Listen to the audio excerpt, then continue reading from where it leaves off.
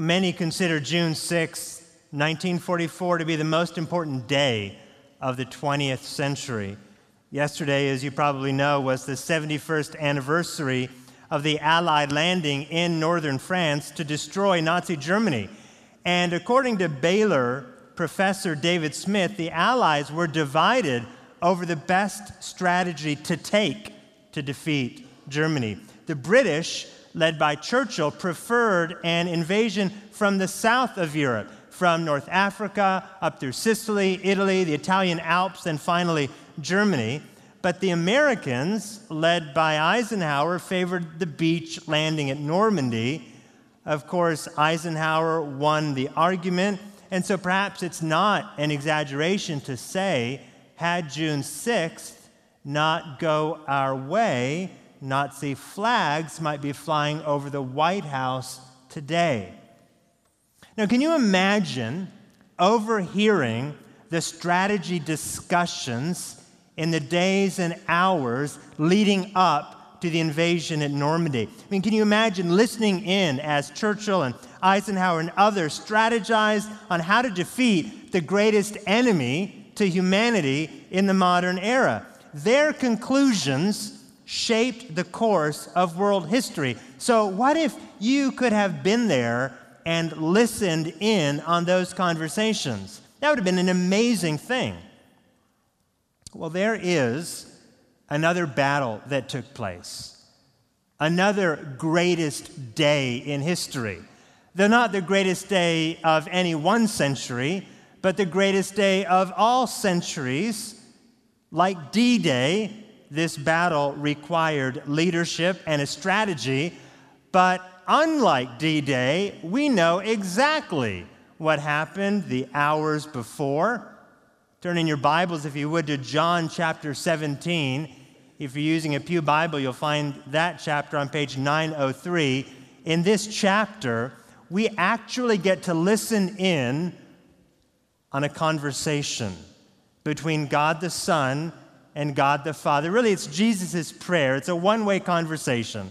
But we get to listen in on this prayer uttered by the Son to the Father before the greatest day in all of history. We may never know what went through the minds of Roosevelt and Eisenhower and Churchill on those days and hours leading up to D-Day, but we actually do know what was going through the mind of Jesus as he prepared himself to go to the cross. How do we know? Because we have, by the Spirit, recorded for us Jesus' prayer. In most of our Bibles, it's referred to as the high priestly prayer. It's simply the prayer of Jesus, where he prays for himself, he prays for his disciples, and as we'll see in a few weeks, he even prays for us. He prays aloud, he prays in public, right? That's why we have the prayer today. The disciples were over-listening, and we have these words to this prayer in our Bibles for us. Now remember why the Gospel of John was written. John actually tells us at the very end of the book why it was written. Chapter 20, verse 31, he said, "These words were written so that you may believe that Jesus is the Christ, and that by believing you may have life in his name." And it's in our very prayer today that we've got Jesus effectively praying for our eternal life. So the Spirit guaranteed that we would have this prayer so that God would use these words to lead those of you who have never submitted to Christ to do that. And if you are here and you are a Christian, well, these words are here so that you might be competent and equipped for every good work. This morning, we want to cover just the first 5 verses of this prayer. But let me begin reading in John chapter 6, verse 32, where Jesus says to his disciples, "Behold, the hour is coming, indeed it has come, when you will be scattered, each to his own home, and will leave me alone. Yet I am not alone, for the Father is with me. I have said these things to you, that in me you may have peace. In the world you will have tribulation, but take heart, I have overcome the world." When Jesus had spoken these words, he lifted up his eyes to heaven and said, Father, the hour has come. Glorify your Son, that the Son may glorify you, since you have given him authority over all flesh to give eternal life to all whom you have given him. And this is eternal life, that they know you, the only true God, and Jesus Christ, whom you have sent. I glorified you on earth, having accomplished the work that you gave me to do. And now, Father, glorify me in your own presence with the glory that I had with you before the world existed. And so the prayer begins. This morning I have 4 points. First, God is worthy of infinite glory. God is worthy of infinite glory. These verses, as you can probably tell, are all about God's glory. Jesus prays for glory. He says when he is glorified, the Father will be glorified too, verse 1. Jesus says he has glorified the Father, verse 4. Jesus prays that he will once again share in the eternal glory of the Father, verse 5.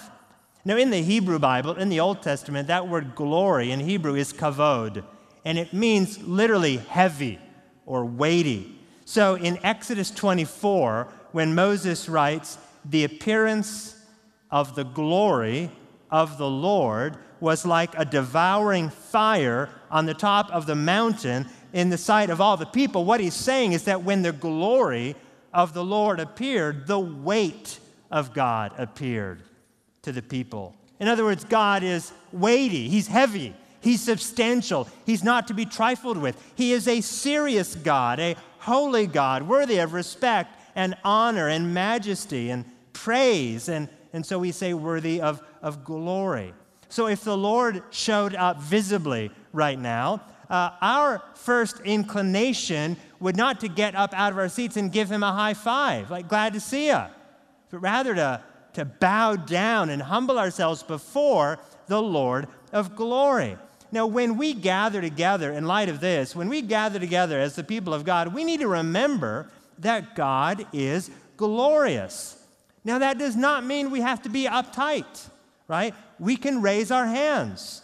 Right? You can quote me on that. You are free to raise your hands, right? We can look up to heaven and smile. How did Jesus pray? He looked up to heaven. You know, in our culture, a little weird. You can do that. Keep your eyes open, look up to heaven. That's okay. No problem with that. You can sway while we sing, right? That's typically what I do. Don't look at me when I'm singing. You know, you can do that. It's not about what you're doing with your body. It's not about what's happening on the outside that matters. But let's remember that we gather together in the name of a holy, infinitely glorious God. And we are here together to do serious, glorious soul business. We've got a word to hear. And we've got a Savior to praise. We are gathered together to worship a glorious God. And we can't take any of it lightly. Regardless of what you do with your bodies, we can't take any of it lightly. Now, by the way, God does not need us to be glorified. It is not our praise that makes God glorious. It's not as if God was sort of okay, and then suddenly we were made to give him attention, and all of a sudden he's glorious. Well, no, that's not true at all. Look at verse 5.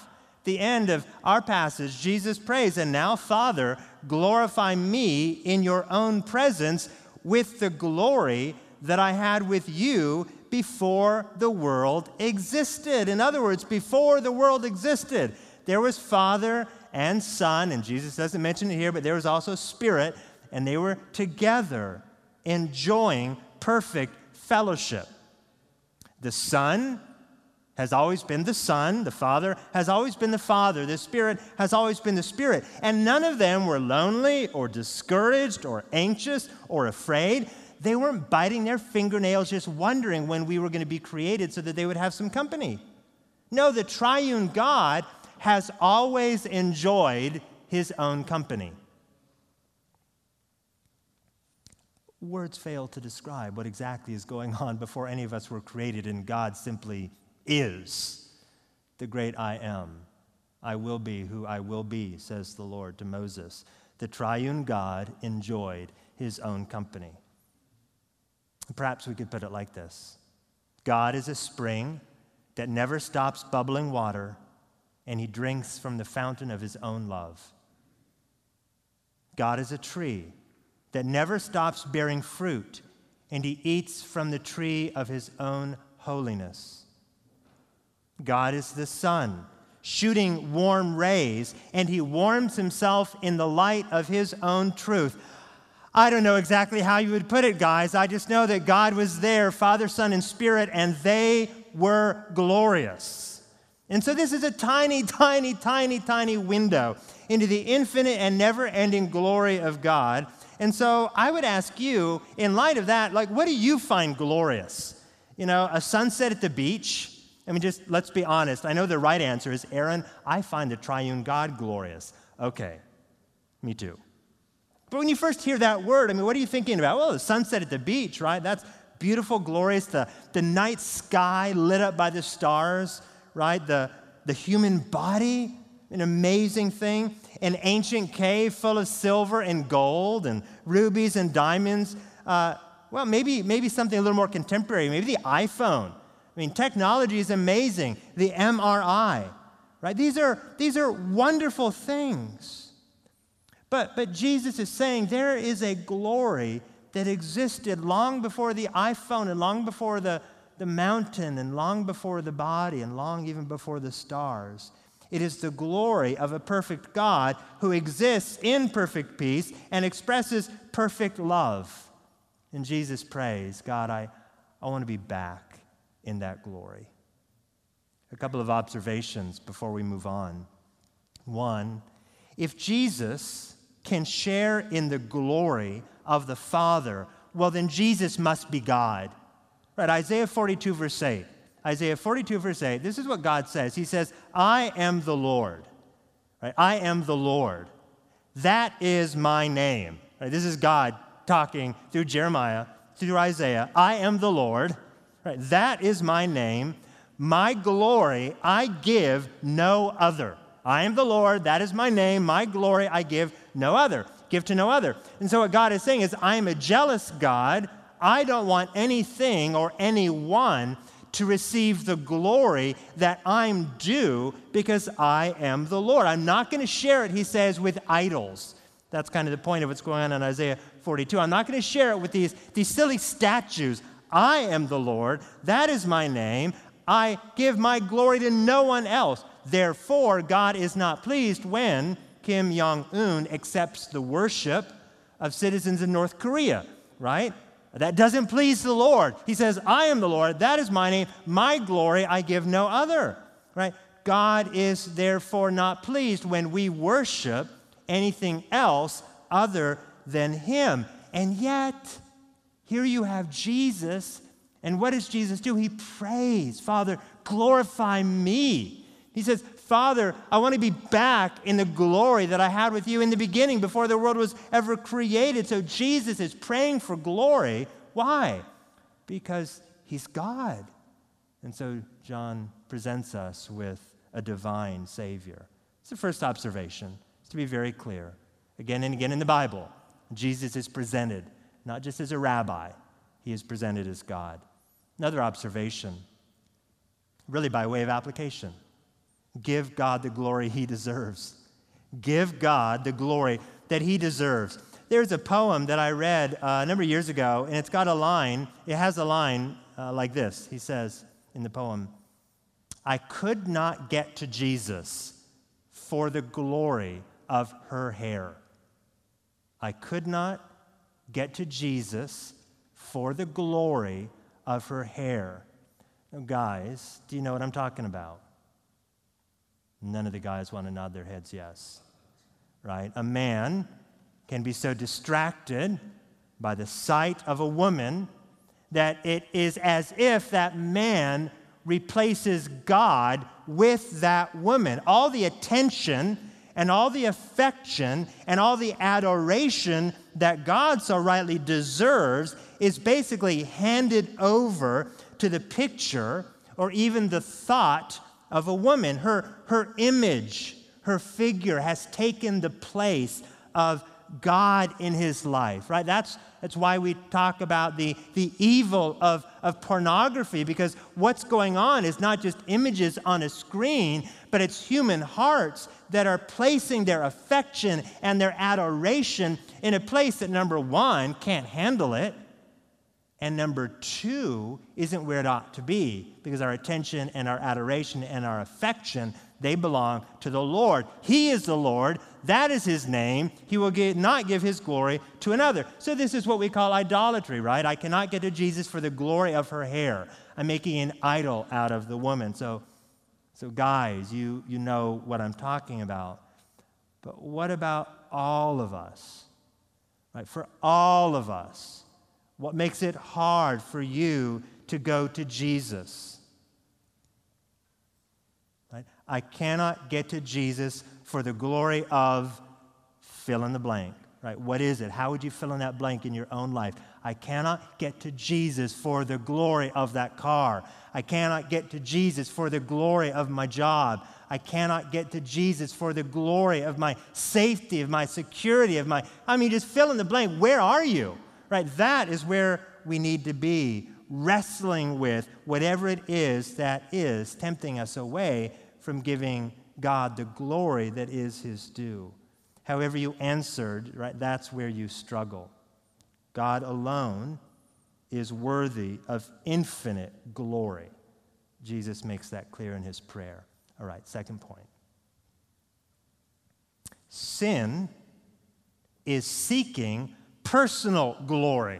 Sin is seeking glory for yourself. Now, our sin is really the setting or the backdrop of Jesus' prayer. That's why I wanted to begin in verse 32, where Jesus says in chapter 16, "Behold, the hour is coming, indeed it has come, when you will be scattered, each to his own home, and will leave me alone." So Jesus knows that sin has poisoned the hearts of his disciples such that the disciples aren't going to follow Jesus. They're not going to stick around with Jesus. When he goes to the cross, they're going to scatter away. They're going to leave him alone. Now, why is this? I think Jesus answers this question in John chapter 12, verse 43. It's actually a summary that John gives us, explaining why so many people just couldn't quite get on board the Jesus train. All right? What was going on? Jesus has been preaching and preaching. He's been performing miracles and miracles, but opposition has been growing. Pharisees who wanted the respect that Jesus is getting have been basically throwing out landmines, really warning people that if they follow Jesus, they're going to be booted out of the synagogue. So all this is going on. People are attracted to Jesus. They think he's pretty neat. They think he's pretty special, right? They're intrigued. But they're not quite ready to actually follow him, like the disciples in John 16. They're not quite ready to give up everything and to follow him. And John gives us the reason why in verse 43. And I think that John's answer applies to the disciples and the rest of the gospel, and it really applies to anyone who would see something of the Lord and yet not give himself or not give herself to the Lord. Verse 43. For they loved the glory that comes from man more than the glory that comes from God. In other words, they'd rather get praise and glory from man than give praise and glory to God, because the only glory in a sense that's worth having is a glory that we get as people made in the image of God, giving God the glory that he deserves. But John is saying that these people, they want praise and glory. They don't want to give praise and glory to God, because if they give praise and glory to Jesus, what's going to happen is they're going to suffer. And so I guess you could say they cannot get to Jesus for the glory of their glory. Think of life as a game of Pac-Man. That sentence may never have been uttered in a church before. Those little dots are pieces of glory, right? The glory that God deserves. And we do all we can to gobble up as much glory as we can for ourselves. We gobble up glory at work when we ignore our colleague because he spoke out against our proposal. We gobble up glory in our marriage when we won't forgive our spouse until our spouse forgives me. Kids, you gobble up glory when you get mad at your mom and dad when they won't let you do what you want to do. Our hearts gobble up glory whenever we grow resentful towards those who receive the praise and glory that we want, right? Or when we're bitter towards God because God hasn't given us the life that we think we deserve. We gobble up glory whenever we try to live life our own way without submitting to the commands of Christ that He's revealed to us in His Word. We are glory gobblers. We have rebelled against God, who made us to seek glory from Him and in Him and through Him. So one day we'll stand before Jesus and give an account for our glory gobbling. Look at the end of John chapter 17, verse 2. At the end of verse 2. Jesus is praying, and he's praying about what the Father did, and he says that the Father has given him authority over all flesh. Do you see that? That means Jesus has authority over every single person who has ever lived and ever will live. Jesus has authority over all flesh, and that means Jesus is king, and that means that we are accountable to him. So we have sinned against him by gobbling up glory for ourselves instead of giving him the glory that's his due, and as a result of that, we deserve everlasting punishment.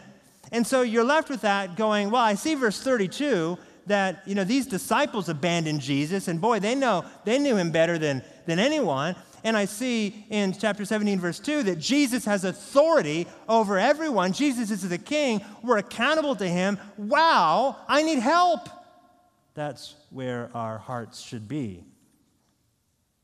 Sin is seeking personal glory. All right, that takes us to the next point, number 3.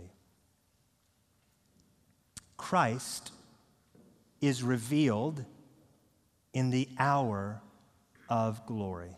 Christ is revealed in the hour of glory. Our help, our salvation comes from Christ. Look again at verse 1. When Jesus had spoken these words, he lifted up his eyes to heaven and said, Father, the hour has come. Glorify your Son, that the Son may glorify you. Jesus mentions the hour right there. Father, the hour has come. Now, this hour is a word that Jesus uses throughout John, but as you get towards the end of his ministry, it's used again and again and again. Earlier in John, it's an hour that's coming, but by John 16 and by John 17, it's an hour that has come. It's arrived. This is the hour of the climax of his ministry. It's the moment of his death and of his resurrection. It's the time appointed by God the Father before the foundation of the world for a sinless Savior to die for the sins of his people and rise for their salvation. This is the hour that Jesus paid for the sins of the people God gave him with his own blood. That's the hour, the climax of Jesus' ministry. So I want to say 3 things about this hour. A lot of things could be said, but I want to say 3 things about this hour that I think are hugely important. So first, this hour is a reason to pray. This hour is a reason to pray. Jesus is about to enter the most traumatic time of his life, right? He's about to feel the whip on his back, the thorns on his head, the nails in his hands. I mean, he is entering a season where he is actually going to experience separation from the one he loves the most, from God his Father. He's going to drown in the cup of God's wrath. I mean, this is what's going to happen on this hour. And so, quite literally, with the weight of the world on his shoulders, what does Jesus do? He prays. So I would just say, brothers and sisters, what is worrying you today? What's on your mind? What has you anxious or nervous or unsettled, maybe even depressed or disturbed? Before the worst day of his life, Jesus prayed. Well, how much more should we pray? The hour is a reason to pray. me say another thing about this hour. Number two, the hour is certain. The hour is certain. Look again at verse 4. I glorified you on earth, having accomplished, past tense, having accomplished the work you gave me to do. So this work includes all of Jesus' teaching, right? All of his healing, all of the exorcising of demons. I mean, all the things that Jesus did leading up to this prayer. But this work that Jesus accomplished is also referring to the work that took place after Jesus' prayer. It's also referring to his work on the cross. Jesus refers to it as a work accomplished, past tense, as if it already happened. Now, Jesus spoke this way quite a bit. Look back up at John 16:33. He says, take heart. I have overcome, past tense, the world. Well, when did Jesus overcome the world? Well, he overcame the world through his death and resurrection. Right, when he paid the penalty for our sins on the cross and rose from the dead to prove that everything he said was true and to prove that he has the authority to conquer sin and death, right? That's when he overcame the world. And yet when he talks to the disciples, he tells them, take heart, I've overcome the world, as if it's already happened. And then when he's praying to God the Father, he says, Father, I have accomplished the work that you gave me to do. So, in other words, the hour of Jesus' death and resurrection is so certain, it is so certainly going to happen that Jesus can speak of it as if it has already happened, hence the past tense. Nothing can stop the saving work of Christ. Now, the day before D-Day, Eisenhower did not have such certainty. Eisenhower wondered whether, in fact, this Normandy invasion would work. Now, how do we know that? Did I have access into Eisenhower's thoughts? Well, no. But according to the historian that I mentioned before, Eisenhower, on June 5th, before D-Day, actually scribbled a note on a piece of paper. And on that note, he wrote, our landings in Normandy have failed. If any blame or fault attaches to the attempt, it is mine alone. Now, what was Eisenhower doing? I mean, he was preparing for the worst, right? It's like when you've got a championship game and you've got a company that makes the hats and the T-shirts, right? They have two sets of boxes, right? One for the well, they're both for the champion, but they don't know who the champion's going to be. So what do? Well, they print championship T-shirts for both teams, and I don't know what they do. I'm sure they burn the T-shirts that don't get used. But the point is, we don't know the future. Eisenhower didn't know the future, right? So he prepared for the worst, right? But Jesus, not like Eisenhower, so certain of Calvary that he can pray as if the cross and resurrection had already happened. And that's what's going on there in verse 4. Now, a couple of things about that are really interesting. Number one, if you've been tracking through John 14 to 16, I think one of the verses that have really stood out as almost the most troublesome are verses like John 16:24, when he says, until now you have asked nothing in my name, ask and you will receive, that your joy may be full. And two other times in John 14 to 16, Jesus has that same exhortation to disciples, ask the Father, he'll give anything you ask to you. Ask the Father, he'll give anything you ask to you. And I think most of us read that and go, okay, God, I can read. I get it. But the fact of the matter is, I ask an awful lot, and I don't get what I ask for. I pray that, my house would sell, and it doesn't sell. I pray that my cancer would go away, and it doesn't go away. I pray, and Lord, I know, not my will, but your will be done. But you're the one who said, ask and you will receive. And I don't know, it can sort of, for some of us, just kind of knot us up on the inside, like what's going on here?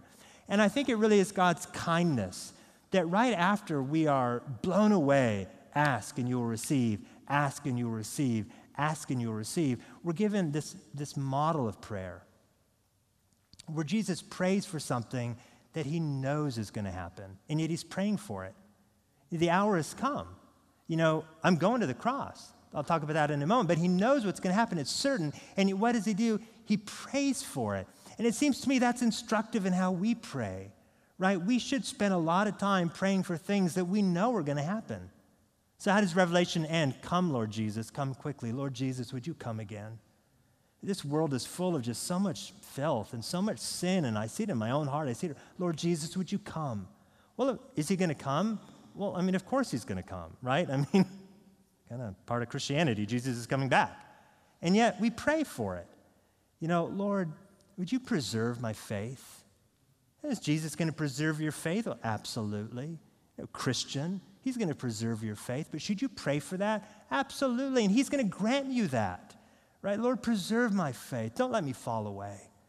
You know, don't let me run for my marriage. Don't let me run into sin. Lord, preserve my faith. Jesus prays for things that he's certain about, and I think so should we. So I think that's a helpful way to understand some of those thorny passages on prayer in John 14-16. Doesn't mean you shouldn't pray, God, take away the cancer, right? But anytime you pray that, Lord, not my will, but your will be done. Another thing by way of application. The hour is certain, right? I think this should comfort us. The promises of God, in this case, the certainty of the hour of Jesus' death, resurrection, ascension, right? The promises of God are more reliable than steel is strong. The hour is certain because God is faithful. You can trust him. God knows the end from the beginning. He knows the beginning from the end. I love the picture of like God holding the galaxies in his hand, right? Because he's so big.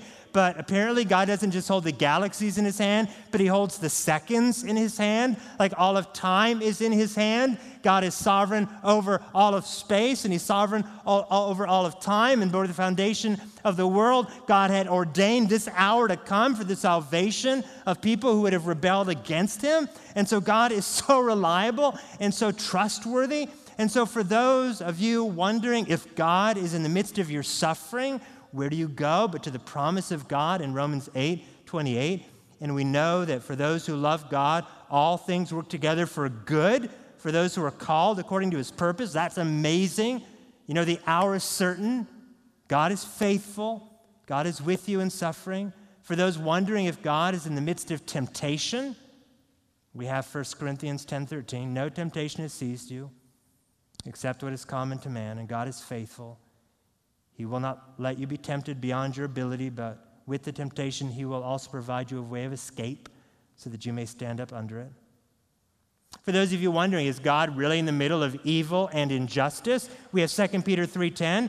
But the day of the Lord will come like a thief, and then the heavens will pass away with a roar, and the heavenly bodies will be burned up and dissolved, and the earth and the works that are done on it will be exposed. Yes, one day God is going to expose all the evil and injustice for what it is. God is faithful, and he's going to do it. The hour is certain. And so we learn the hour is a reason to pray. The hour is certain. A third observation about the hour. Third, the hour is for God's glory. The hour is for God's glory. All right, now if I've lost you, can I have you back? Because this is kind of the heart of the passage, all right? You don't have to admit that I lost you, you know. You have to show that physically. Just come back. All right, God is glorified in who he is. This is true. But God is also glorified in what he does. It's not that God can make himself more glorious, but through his work, he can demonstrate or show or reveal his glory, and that's a big deal. And so when Jesus prays, the hour has come, glorify your Son, what he means is, Father, I am about to go to the cross to die for the sins of all you've given me. Right? I want the world to see my glory in this. Father, glorify your Son. I want the world to see my glory as I submit to your command. So notice that Jesus reveals his glory by giving up his glory. I don't want us to miss that. Father, glorify me as I give up, in a sense, my glory and suffer the death of a criminal on a cross. The most glorious thing that Jesus ever did was relinquishing the right to glory that he so deserved. He did it certainly in the incarnation, but we also see that he did it at the cross. And yet in the midst of that, Jesus is glorified as the one who so perfectly obeyed his Father. This is the heart of the gospel. A Savior who gave up what he deserved so that we could gain what we don't deserve. Now, when Jesus prays that the Son may glorify you, right? So the prayer is, Father, glorify the Son, and here's why, so that I may glorify you. What he means is, Father, my death is part of your great plan, right? This is your strategy. Now, this is Jesus speaking as the Son. Jesus is God. It's their strategy. Right? There's different roles in the Trinity, and so Jesus is acknowledging, this is the plan of God. This is your great plan. I'm doing it out of obedience to you. I'm doing it out of love for you. So, Father, I'm going to the cross because you were great. So, as I go to the cross, I'm doing this so that you'd be glorified, so that the world would know that your plan of redemption is awesome. Father, I do this to glorify you. Jesus glorified the Father by obeying him. Just a quick bit of application. Do you want to glorify God with your life? Do you want to glorify God with your life? Yes, right? Yes, I want to glorify God with your life. Take a note out of Jesus' playbook. Obey him. God is glorified as we obey him. So through the work of the cross, the glory of God is revealed. Let's think about this for a moment. If you put Van Gogh's painting Starry Night in a dusty attic, it would still be glorious, right? You can take Starry Night or take whatever masterpiece that comes to your mind. You can put that masterpiece, locked up under a drape in a dusty attic, and it is still glorious. A masterpiece hidden is still a masterpiece. But when the masterpiece is revealed, it is glorified. Hanging Starry Night, where it can be admired and appreciated, right? Like in my living room, I'd like Starry Night in my living room where it can be admired and appreciated, or better yet, in a museum, right? Is a way of bringing glory to that beautiful painting. And so it is with Jesus. Jesus is glorious, period. Right? He's the Son of God. He's the one with authority over all flesh. He's the one by whom and through whom and for whom all things were created. Right? He is the King of Kings and the Lord of Lords. Right? He is who he is. He is glorious. But before the hour of glory, Jesus is like a masterpiece hidden in the attic. But when he goes to the cross, and when he lies in the tomb, and when he rises from the dead, and when he ascends to the right hand of God the Father, millions and millions and millions and millions will finally see him for who he is. His glory will be revealed. We will see the Lamb of God.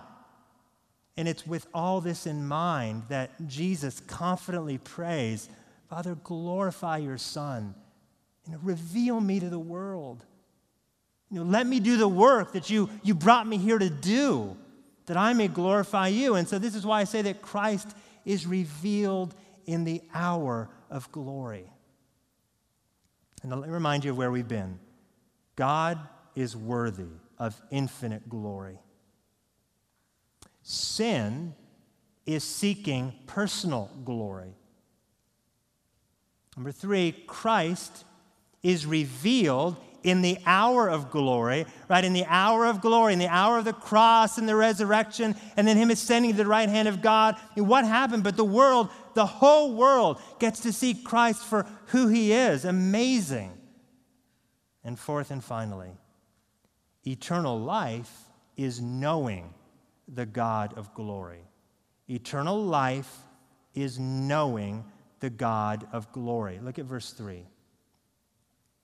And this is eternal life, that they know you, the only true God, and Jesus Christ, whom you have sent. So Jesus prayed these words for us, that we might have eternal life. And what is eternal life? Knowing God. Now, I want to be clear here. Eternal life is a gift. That's the point of verse 2. Jesus is the one who gives eternal life to all whom the Father gives him. Right? That's another way of saying that we're saved by grace.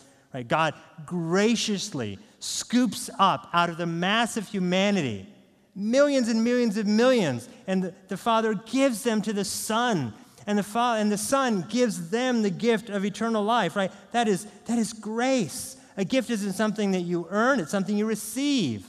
Ephesians 2:8, for by grace you have been saved through faith. And this is not your own doing. It is the gift of God. Right? Eternal life is a gift. But what does it look like to have eternal life? Like, Aaron, you're all over the map here, right? Okay, God is glorious. I get that. Thankful for that. Aaron, I'm not glorious. Thanks for the reminder. Okay, the cross is a big deal, Aaron. I see that. Okay, get that. Eternal life through the cross. But Aaron, at the end of the day, what does it look like to have eternal life? I want that. I want to have it. I want to know I have it. I want to be I want the glory of God. What does it look like to have eternal life? And I think that's really the question that Jesus is in a sense answering in his prayer. Right? When he says that eternal life is knowing God. God the Father and God the Son, really knowing God the Father through God the Son. Right? What does it mean to know God? And I think it's important for us to remember that it's not like knowing a president. Like, oh, I know Barack Obama. Well, you know of Barack Obama, right? You don't know him. Or, you know of Tom Brady, right? But you don't know him, right? You know of Taylor Swift, right? But you don't know her, right? Knowing someone is different, right? Knowing God is different. It's personal. It's like knowing a true friend. It's like a bride knowing her husband. This is intimate and personal. When God gives us life, it's like he's letting us in. And I think we need to be wowed by that. Because we're pretty good at not letting people in. Like, you can know me, but only so much. Right? I'm gonna let you know me. I'm gonna let you know some of my likes and some of my dislikes, but I'm not gonna let you know me. And that's pretty scary. And then you have God, and what does God do? He says, no, you can know me. You can know me the way a bride knows her husband. That's pretty amazing. God lets us in. And so Jesus is in a sense defining eternal life as a gift, but what does it look like to have eternal life? It's knowing God. Well, that in and of itself is amazing. So what does it look like to know God? And I want us to end here. Just what does it look like to know God? And as I end here going through just 3 things really quickly, as I go through them, I want you to be thinking, does my life look like this? Does my life resonate with Jesus' prayer that eternal life is knowing God? Now, really with John on my mind, these points I'm getting throughout all the Bible, but they're really informed, I think, by the major themes that you see in John leading up to Jesus' prayer. What does it look like to know God? Number 1, first, you trust Christ. It's about trust. Knowing God is not intellectual assent, right? It's not knowing key doctrines or being able to answer yes when someone asks you, did Jesus die on the cross for your sins? Yes. Well, that isn't knowing God, right? The devil knows a lot about the Lord, but he doesn't know Christ. No, many say they believe, but they don't trust. Now, the best explanation is one that I've given you 1,000 times, so please email me better explanations. But for now, let's just go back to Blondini, the famous tightrope walker who had the wheelbarrow, and he stood before Niagara Falls, and there was the tightrope across Niagara Falls, and Blondini, the great tightrope walker, stood before a crowd of reporters, and he said to them, hey, do you think I can walk across Niagara Falls pushing a person in the wheelbarrow? And all the reporters say, yes, we do, you're the best. And then Blondini says, okay, which one of you is willing to get into the wheelbarrow? And it's like, all hands down. And it's such a helpful illustration because that's what faith is like, right? Faith is getting in the wheelbarrow. It's not just saying, I think you're great. Like, how many people say, I think you're great? Like tons of people claiming the name of Jesus, saying they think he's great, but how many are actually in the wheelbarrow? Like entrusting their lives to him, like, Jesus, I'm going to entrust my life to you. And I know it means I'm going to have to do scary things, like give up certain things in my life that I don't really want to give up. It's going to cause me to start doing things that I don't really want to do. But I want you more than I want my sin, and I want you more than I want my time, and so I'm going to get in the wheelbarrow, and, if you don't mind, I'm going to close my eyes for part of it, but I'm going to get in there. I trust you. That's what being a Christian is like. It's trusting the Lord. I mean, how many times do Christians do things that just don't make any sense in the world's eyes because they trust the Lord? Where would Jim Elliot, we talked about him in Sunday school class, where would Jim Elliot, that famous missionary, be if he didn't really think that Jesus was worth following, giving up his life, sharing the gospel to a group that had never heard the gospel before? I mean, what's it like for you to really trust the Lord? Like, God, I really believe you've put me in this office to be salt and light. I believe that. I trust you. I trust that you don't just hold the galaxies in your hand, but you hold the seconds. And so I'm going to trust you. You've put me here for a reason. So help me to live for you and to be bold for you. Or God, I trust you. I trust that I'm in this marriage for a reason. And even though this marriage is really hard, and even though I don't want to be here, I'm going to stay, out of obedience to you. But I'm just going to trust that one day you'll change my heart and you'll make me want to be here. Christianity makes you do what the world would say are crazy things because by God's grace, we get in the wheelbarrow. So God says, you can know me. You can rely upon me. And that's what it means to know the Lord. Second, so you trust Christ. Now, this is related, but I'll put it another way. Second, you find fulfillment in Christ. Another way to put it is Christ satisfies you. So on earth, Jesus performed many miracles, right? He did a lot of amazing things, and people got excited. And when people really got excited? It's when he made bread. Right? When Jesus made bread, people followed him. And it's not because the bread was gluten-free, right? No, they liked this fact that there was this guy, and he didn't just preach, right? Like he provided lunch, right? Kind of like us. Like I'm not just preaching, but if you're a visitor, I'm giving you lunch, Well, Jesus did that all the time, like for thousands, right? He preached and then he fed them. And people were blown away by this Savior who gave them bread. And Jesus, as Southerners would say, he had a check in his heart. He knew something was wrong. And so he said to these bread lovers, do not labor for food that perishes, but for the food that endures to eternal life, which the Son of Man will give you. And so Jesus goes on to say, look, and by the way, I'm the bread of life. So when he says labor for food that endures to eternal life, he's saying, don't go after bread, but go after me.